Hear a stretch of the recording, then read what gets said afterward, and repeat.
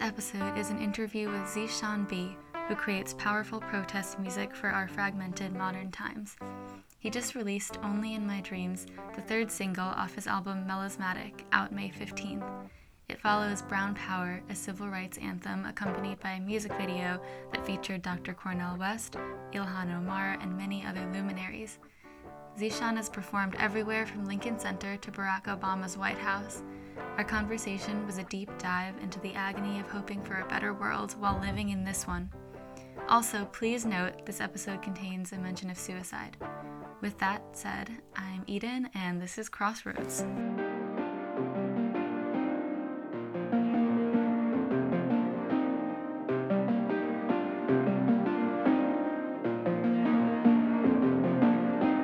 Don't wake me up, 'cause you know that I've had enough. I'll go back to sleep, 'cause this world isn't what it seems. The streets are paved with gold, nobody's left out in the cold. We can live like kings and queens, only in my dreams. The rich getting richer, you know. I'm here.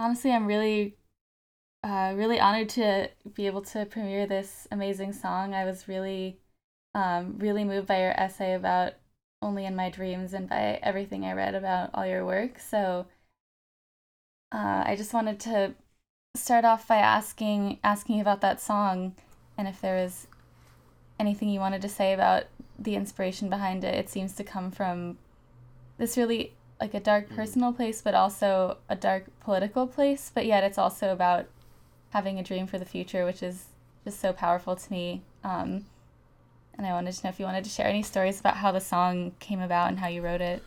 Well, 2019 was, a really heavy year for me.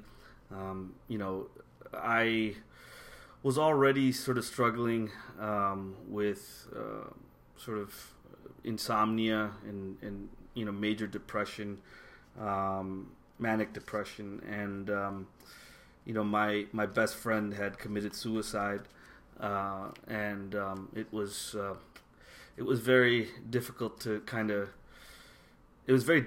sort of cope with that, and the enormous sort of cascade of grief and regret and sort of the feeling like I couldn't have been there for him. I wasn't there for him. This was my best friend in college, and I had falling out with him that didn't quite get resolved before his death, and so it's just I still live with so much guilt over that, and it's hard to put it in context, but just 4 years ago his own brother was shot and killed in Chicago, and that's sort of a very Chicago story of just gun violence and gangs, and this kid was just walking home from the grocery store and got held up and robbery gone wrong and shot and killed. And so, as you can imagine, it's hard to kind of talk of the death of my friend without speaking of his brother, and that sort of it's really it's hard to unpack all that. It's hard to describe just the overwhelming nature of it, and it's like the irony of it all, because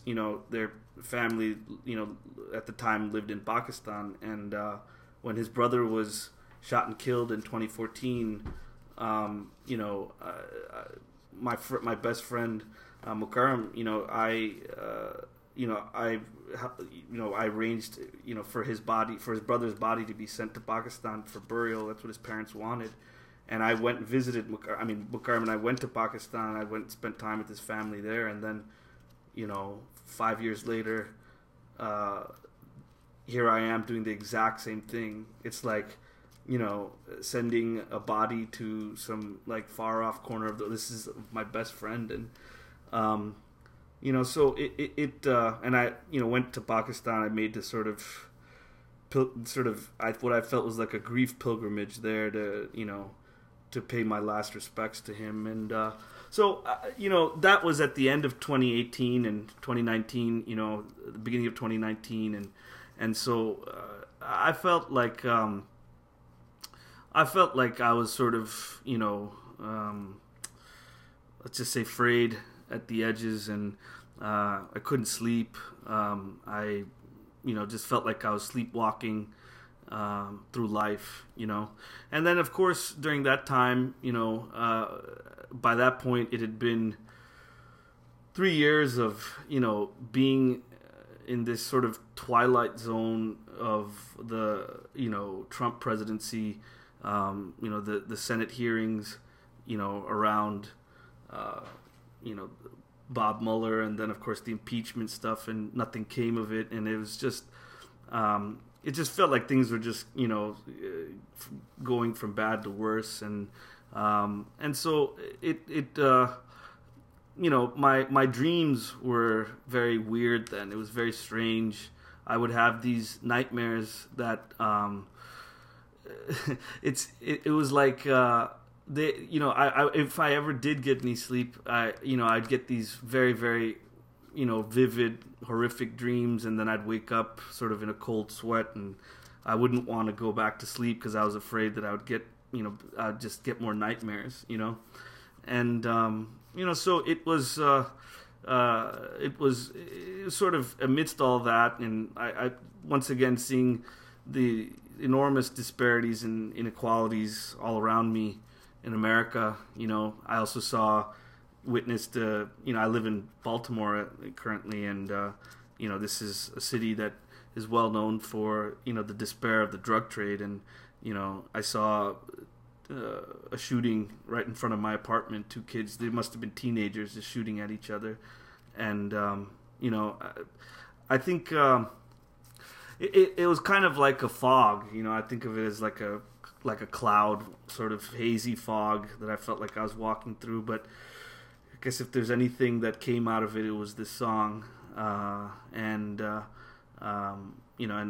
really I sort of poured my heart out into it. And, it's so personal that this song really is my favorite song of the entire album. I think if there's any of the songs that I'm really proud of, it's this one. It's just so real to me. It's so visceral, and I love the music, and I love the way we produced it and the way we arranged it, and but a lot to unpack. So sorry, it's kind of long-winded. No, not at all. I mean, thank you for sharing, and that it sounds like a lot of heaviness for you, and a lot of weight for you, and also to put in a song. And it's always interesting to me how music seems to appear at these really kind of really end of the road times. It's like you think that you've reached the end of the road, and then there's just music there. I mean, has that been a theme for you? Oh, absolutely. I think that I've noticed within me that the one thing, especially as I continue to, I mean, I felt like I got to a good place in the sort of the summer and early fall of 2019. I figured out that I had sleep apnea, that I had severe sleep apnea, that I wasn't getting, I basically couldn't breathe when I was sleeping, right? So it was like I was suffocating it's almost like my grief was like suffocating me. and once I got treated for that, things started to change. I started to like see things more, I guess things just felt a little bit lighter. And I think that, one thing I've sort of realized throughout all this is that I think the one thing that's propping me up, that was propping me up at a time like that, and certainly at a time like this during this pandemic is music. I mean, it's the only thing that, I struggle getting out of bed. It's tough to be out of work right now. It's tough to be not being able to do what I do. I've always been someone that, and this goes into mental health, and it's so important that we address these, it's a real thing. And I hate how taboo it is. And I think it's getting better. I think we're having more and more conversations about, people are more and more open about, going for therapy, getting medication, etc. And I've been lucky to have had my wife is a doctor and someone who takes mental health extremely seriously and looks at it like any other, looks at just the same way that you would look at diabetes or cancer or coronavirus for that matter. Is it's a real thing. It affects your body, it affects your mind, and yet somehow we don't have 5K runs for depression. We don't have NFL players don't wear some stupid colored glove, pink colored glove to commemorate it, or they should. I think it should be blue, but we don't have that as a society. That we don't. It's not legitimized, and I hope that it we get to that place. And but yeah, I think. To me, the one thing that's been propping me up is just that that's keeping me going is just that slight glimmer of idealism that somehow the human spirit and the sort of karma and all these other things that putting good into the world, putting good vibes in the universe will only result in a positive sort of atomic energy.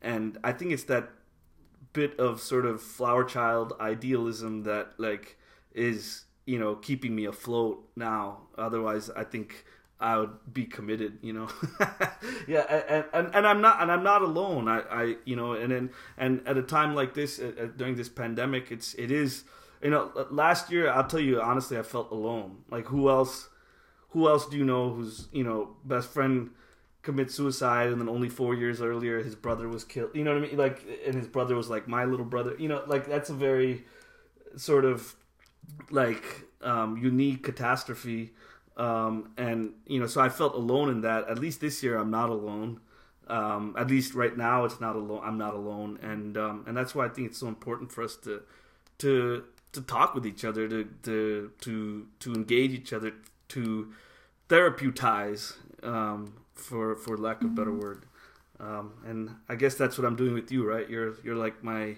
shrink right now. That's what I'm no, but you're yeah, you're definitely not alone, which is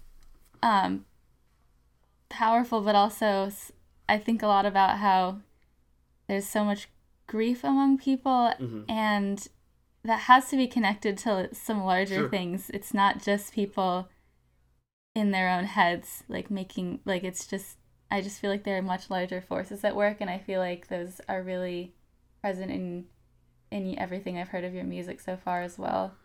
Oh wow, thank you. I'm glad it resonates with you, and and that's even the small Bill Withers when he died. I was such a wreck over that.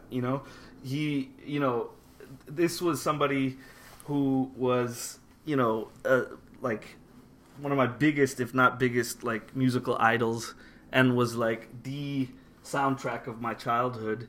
And, and part of that is because, and I think part of my grief was that, I always felt his music was something I could latch onto when I wasn't feeling so well, and it spoke to me, and I guess I've always wanted to put out music that anybody can relate to. It doesn't matter. I don't have a target audience. I don't have that kind of vision. I don't have that kind of myopic view of how music should be made or who should be marketed to.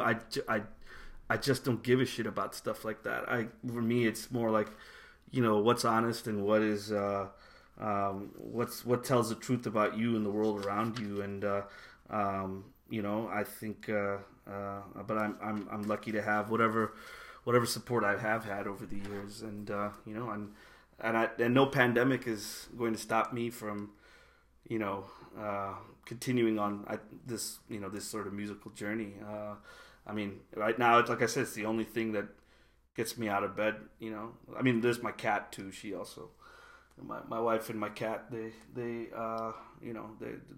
also very important forces in my life. Yeah, definitely. I actually was just watching in one of your videos, you were talking about the blue note in blues, which is something that I go back to when talking about stuff like this. Well, I mean, it's such a complicated thing, but it's like this core energy that gets to the heart of these matters and then kind of moves them forward. I don't know. Is that something that that you go back to? I mean, it's funny. There's, I feel like I got so much great advice from growing up, and kind of insights from and I don't know if this answers your question, but like from the elders like around me who honestly saw so much worse than I have over my life. I mean, I didn't, I've been depressed, and I've had loss, but I didn't get my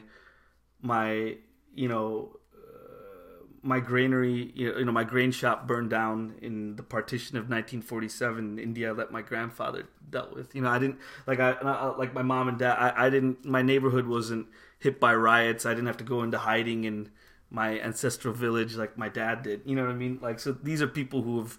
I didn't have to, migrate to a different country with like a couple $100 in my pocket. Like, these are people who are the hard knocks, and it's. I remember my dad once telling me, he said, you know what the problem with you is? He's like, you don't enjoy your misery. You need to enjoy it a lot more.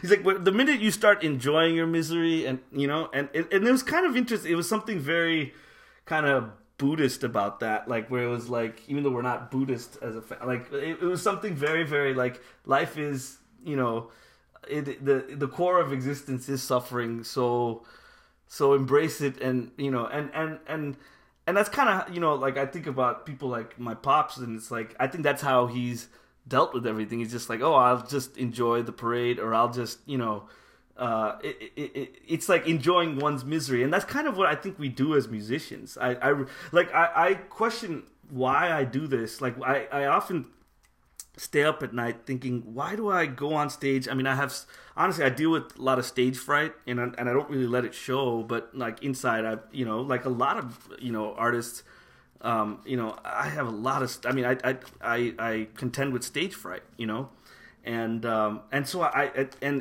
it's going on stage is almost like a out of body, almost traumatic experience for me that like I need to like decompress when it's all over. And I keep asking myself, why do I keep doing it? And I think it's because it's what Dad said. It's like, you got to enjoy the misery. You have to, because and the other thing is, I only sing sad songs, like I very rarely do I sing happy songs, but I take joy in that misery.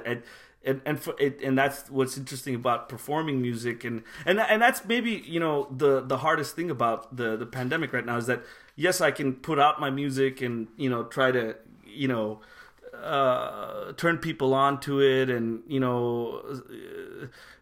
bring attention to it and whatnot, but I can't do that thing that I always enjoyed the most, about the most gratifying aspect of being a musician, and that's performing for people in front of them. I mean, like right now, I just did a sort of a short concert for like a mini concert for Men's Health magazine, sort of raising because it's Mental Health Awareness Month, and we it was a partnership with the National Alliance of mental illness. And, I did that. I also did a home concert for Lincoln Center recently. And both those were crazy because it's like, I have no idea what's going on the other end, I feed off of that energy of the people. So, anyway, the point is, I think being a musician, you have to it is by nature a very difficult life. It's not for the faint of heart, and you know, I think you have to kind of enjoy your misery a little bit, and you know, I think I have, and I think that over the years, you know, and that's why right now I have to kind of like, I think what's hard about right now is that like, I have to actually, now that I don't have as much to distract myself, like, okay, I've got to go do this show or that show or do this interview or that. I mean, just sort of, you know, the day-to-day, you know, usual stuff that a musician does. Like, now that I don't necessarily have those tools at my disposal, I'm forced to reconcile myself with the stuff, that the pain inside me that I was either ignoring or just distracting myself from by, you know, the day-to-day humdrum. Now I'm forced to like deal with my feelings, and I think a lot of people are, and so I think it's really important that we, you know, that we you know, reconcile ourselves with those innermost thoughts, and that we lean on each other too, you know, and like I said, this podcast right now is a therapy session. So yeah, I mean, I think that you're definitely not alone in feeling like you have to, or that this is kind of a confrontational period of silence. I've read a lot. There's like an interesting contrast or duality between reading about all the like terrible things that are happening, but also the ways that people are kind of going inward too, and asking how can we, you know, if we don't want to go back to the world that we had before, both in terms of personal and larger scale issues, like how can we maybe use this to go to a different kind of future? And absolutely. I think that in order to enact the social and political change that as a society we desperately need, we need to channel empathy, right? I mean, like apathy and dystopia have just kind of been, and you know, cynicism have been the order of the day, and there's, I feel like it's like a spiritual blackout that, you know, that we've faced, that has everything to do with why, you know, this like monstrous, you know, human being is like in the Oval Office right now. It has everything to do with why, you know, this sort of kleptocracy of the far right, of the Republicans, you know, the Republican Party has become a party of kleptocrats, you know. It has everything to do with that, and it has a lot to do with also why the popular music now is becoming more and more vacuous and more the kind of, like, you know, like one of my favorite sort of public figures is Dr. Cornel West, and he says it so well, and I was really honored to have him in my music video, Brown Power, but he says it so well that, like, you know, the music that comes out nowadays, it's the kind of music that'll titillate your body, but it won't stir your soul, you know, and why is that? Because as a society, like, empathy and tenderness is low. I mean, why is it that, like, you know, so many marriages end in divorce? Why is it that you know, we can't even like hold down relationships with each other? Why is it that you know, it's just so many things. I mean, why is it that we don't care about those who don't have that, who you know, who have less than us? Why, you know, how do we? What does it say about us? You know, and I think that, you know, we should hold society accountable for, you know, how the most vulnerable are treated and how the most downtrodden are treated. That's the mark of like a great society. And I think that I do have hope for us millennials, you know, starting to kind of like get a seat at the table. We're not quite there yet, but like, I think that there's so much we can do, because we're not entitled. People think we're like spoiled and entitled. We are not. We are literally the first generation of Americans who has it worse than our parents, you know? I mean, when I got out of college, it was right in the middle of it was just the start of the recession. I mean, you know, we lived through this coronavirus thing. I mean, we are not an entitled bunch of people. We've kind of like, there's no American dream for us, you know what I mean? there's no piece of the pie for us, sort of like how I alluded to in the song "Only in My Dreams." And so I think that we're going to be a strong generation. I think we're going to enact some amazing changes, and even the generation that's coming after us. I do have a lot of. I am very proud of my peers. I'm proud of my generation. And I want us to just empathize. I want us to hold each other to a higher standard. And that's what I try to do in my music. Mm-hmm. Yeah, I totally agree with all of that.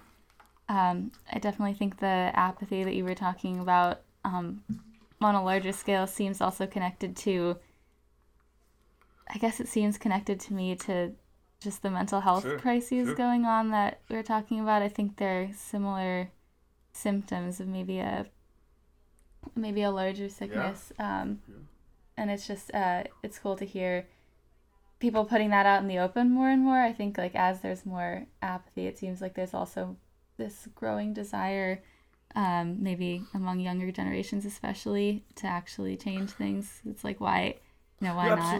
Absolutely. I mean, and we see, we're more open about our mental health. We're more open about, getting what we need. We're more open about, advocating, for equality and for justice. People out there, like these protesters in Michigan, these people are sick. Honestly, I'm not saying I feel bad for them. I don't. But they are sick people. They the fact that this country has such a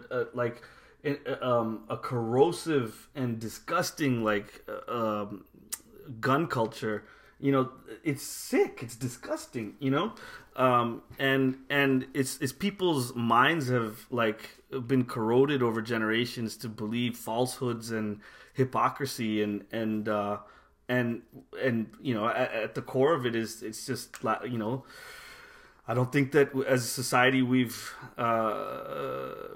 prioritized mental health. And I wanted to add something, if it's okay, that something is interesting that for me, being an artist and sort of having my palm on the pulse of that has is its own sort of story, but also seeing when we talk about public health, having a wife, my wife being a resident doctor, someone who's the sort of grunt, for the medical system, for the healthcare system. These are the people who are really right now, she's on the front lines of COVID and really, just crushing it, you know what I mean? And full throttle. And, to get her perspective on this has been fascinating over the years. And she has, made me very aware of the disparities, in health, in healthcare provided to, or I guess, or not provided to, minorities, particularly, Blacks, Hispanics, and Native Americans. And right now, she was the first to, I guess, shine a light to me about and that's now, we're now starting to find out that COVID is disproportionately, affecting people of color, in communities that don't have access to technology, that don't have access to, quality healthcare. And, having that perspective from my wife has been, extremely insightful. It depressing too, and kind of, but I think that as a couple we have kind of fed off of each other's energy and sort of the different things that we see in our day to day, and as being an interracial couple too.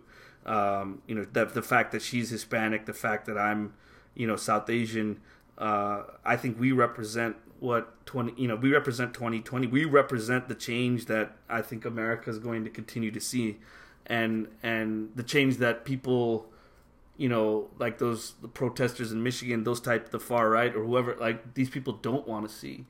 And I've been very strident about that in my music, and I think that our generation is going to be the one to really, kick down the doors. And I just can't wait to be a part of it. And I don't think I'll sit on the sidelines. I'm not just gonna eat popcorn and watch it happen. I really want to be a part of that, and my wife does too, and a lot of our peers and a lot of our friends and family want to be a part of that too. And it's so exciting to it's invigorating to be around that. Mm-hmm. Yeah. My mom's on the front lines of COVID in New York also, so I definitely hear, and she definitely says similar things, like just about the inequality in terms of who shows up, and I always think of that as another. It's like we're definitely not all in the same boat in this crisis, and there's these really deep roots of just colonialism that I see everywhere still, and I think they're all connected too. Absolutely. You even saw in New York, where you are right now, just over the weekend, police are handing out masks to, hipster white kids sitting in the park, and then, people, black people they're beating the shit out of black people, what does it say, Your mother's, she's in healthcare? Oh, yeah, so you know what it is. And I think that if it's anything that, maybe this pandemic will open our eyes to these things, because we're forced to not be just distracted by the day-to-day. We have to take account of everything. We're forced to, take a deep look inside. And, I just hope that come November and onwards that it will,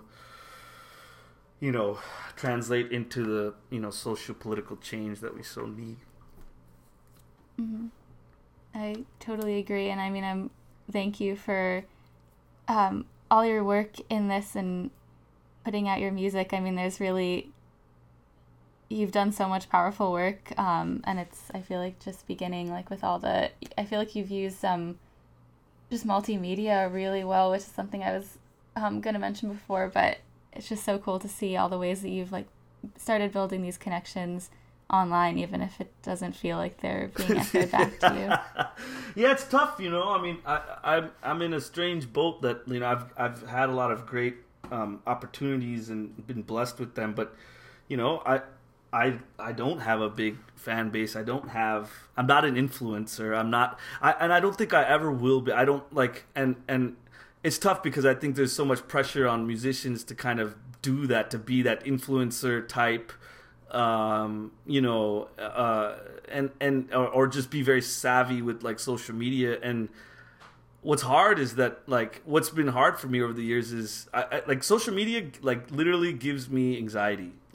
Posting shit, telling people what I've been doing or whatever. I do it because I have to. I feel like it's just, you just have to.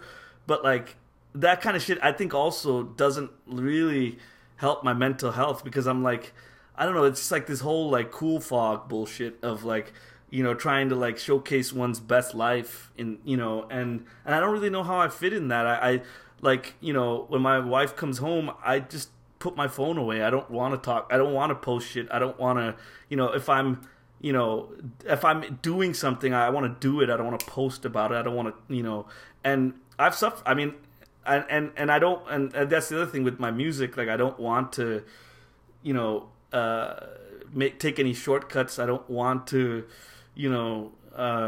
just throw on some trap beats, instead of using real drums or real. It's just, and I don't know. I feel like life would be a lot easier for me maybe if I did, or if I, tried to be, Mr. Influencer, and there's a lot of that pressure to do that, but I don't think I ever will, and I hope I never will. Yeah, and it's all that stuff. Just influencer posts just kind of disappear, and then I feel like you have to be engaged with what means something to you. Absolutely. And what to me, it's real life is what's just happening right in front of you. It's not the screen. I go for, sometimes I just, like I said, social media gives me anxiety. So sometimes I just don't want to post that shit. I don't care to And it's not like anybody, for the week or two, like for the 2-3 weeks that I don't post shit, like it's not like anybody comes asking me, "Hey man, how have you been? Like, you all right? Are you?" Nobody gives a shit. You know what I mean? Like, it's not like it's not real life. You know what I mean? We've created like this alternate reality that's not real life, and that's another thing that I want us to take account of. Because while we're looking at the screen and doing all that, like the rug is being swept out from underneath us. And we're being played, we're being inundated with mindless crap, like soulless music and kind of like vacuous pop culture that that's not real. It's what I mean, and it's being put on us to dumb us down. You know what I mean? Like even as society, like when's the last time you've like watched a TV show where they use an interesting word that you might not have heard before that you want to look up in a dictionary? You know what I mean? Like it's like there is a force at play that whether we believe it or not. Like I'm not gonna say there's a deep state or anything, but there is something at play. There is, I believe, a corporate superpower structure that is totally working day and night to dumb us down. And that's why people think that like there are these miracle drugs for coronavirus. That's why people are so like incredibly brain dead that they believe in the snake oil that people like Donald Trump sell. It takes a certain level of, in my opinion, like mental illness as well as just like stupidity. I'm not actually stupid, but just like that's why there's such a war on facts and reason, and so I hope that during this time, once again, I really hope that we can really kind of just see the writing on the wall and kind of shake our heads a little bit and use our minds. I mean, I think the greatest weapon is not a gun, it's a library card, and I'm a proud, carrier of many different library cards for Baltimore, for New York, for Chicago. I'm all about the library, yo. Yeah, I mean, I hate using the word capitalism because it's such a buzzword, but I feel like, I mean, I don't know, I have mixed feelings on social media. I think it's really stressful for sure, but I think it's sometimes, I don't know, good. Sometimes it feels like it can be connecting, yes. But also I feel like it's just when people, when selling products or when the distraction starts to play into it, and that's when you see the hustle. When you see the hustle, that's when it's like, okay, and that's what I feel like I have to do is kind of sell myself, and it's a reality, whatever. It's like I've learned to kind of accept it, but like that feels really weird to me, but you're right. There are good things. I mean, for example, even with this song "Only in My Dreams," the artwork for it, I'm so proud to say was done by one of my oldest friends from childhood that from when I was like 8-9 years old. Her name is Francesca Gabrielle. She's this amazing visual artist in LA. We had lost touch over 20 years, and then she saw some of my new releases coming out.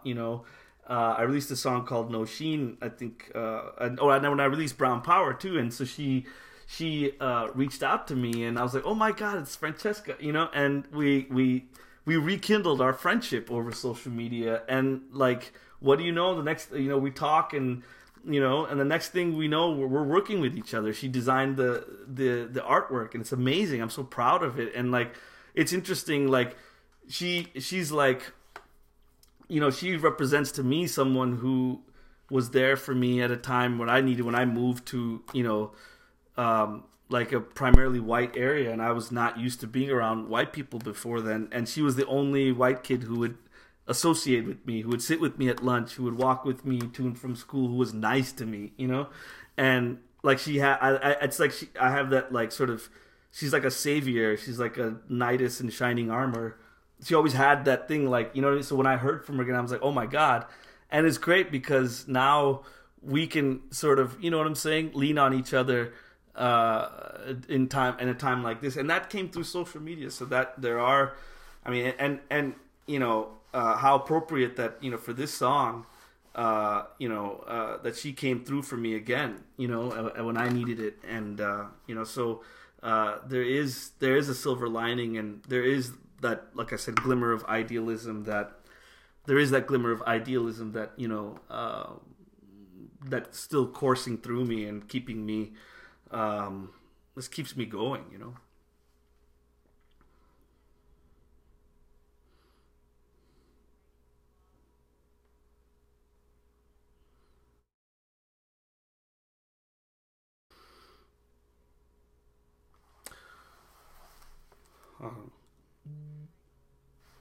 Um. Well, I guess the glimmer of idealism is I'm seeing more and more representation in government of people, people of color, people of different sexual orientation, transgender people, who are, starting to get a seat at the table. It's extremely encouraging. It's exhilarating for me. We're getting there. We're getting ours.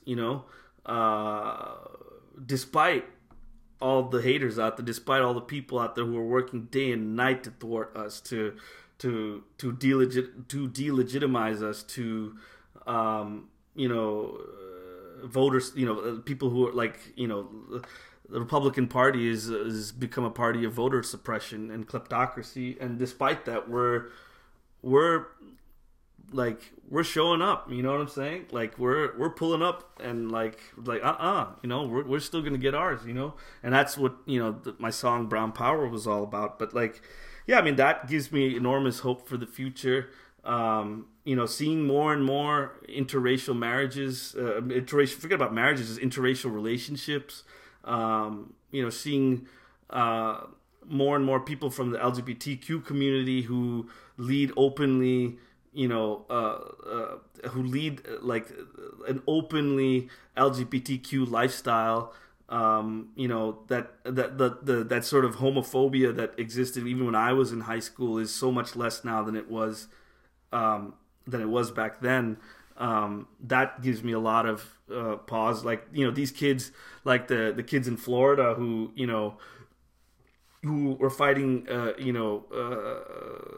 for gun legislation, in Parkland. Like, these kids gave me a lot of hope. This is the generation after me, and they're already very post-racial, post LGBTQ. They're just so much more fluid, but they don't have some of the baggage that I feel like cats like me grew up with. That gives me a lot of hope. I think that we're as a society becoming more aware of the impact that we're having on the planet. And I'm talking about my generation is doing that, not like the baby boomers. I'm sorry. They just and my dad, who was one of them, said to himself, he said, son, we failed you. And I kind of appreciated that somebody from that generation would actually stopped and said, okay, and stopped for a second and refrained from the same old thing of, oh, you millennials are so spoiled and entitled. And instead just admitted to the fact that we did whatever the hell we wanted. We, destroyed the earth, destroyed the economy, and, kind of screwed you guys over, where was I going with that? I think that we are learning from their mistakes. We are becoming more, we're becoming more aware of climate change. We're more aware. We're not immune to logic and reason and science. And that gives me a lot of hope for the future. And all I can do is really just do my part and expect for others to have high expectations for others. That's something that sometimes is hard to do because you just see the swath of stupidity that exists in a lot of humanity. It's like, oh my God, but these things, they give me expecting more of other people and having high expectations of my peers and whatnot, I think it gives me hope, and keeps me going. Nobody's left out in the cold. We can live like kings and queens. Oh, in my dreams. Oh, in my dreams. Oh, in my dreams.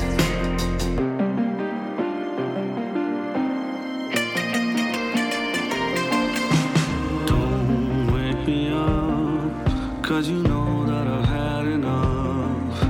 I'll go back to sleep, 'cause this world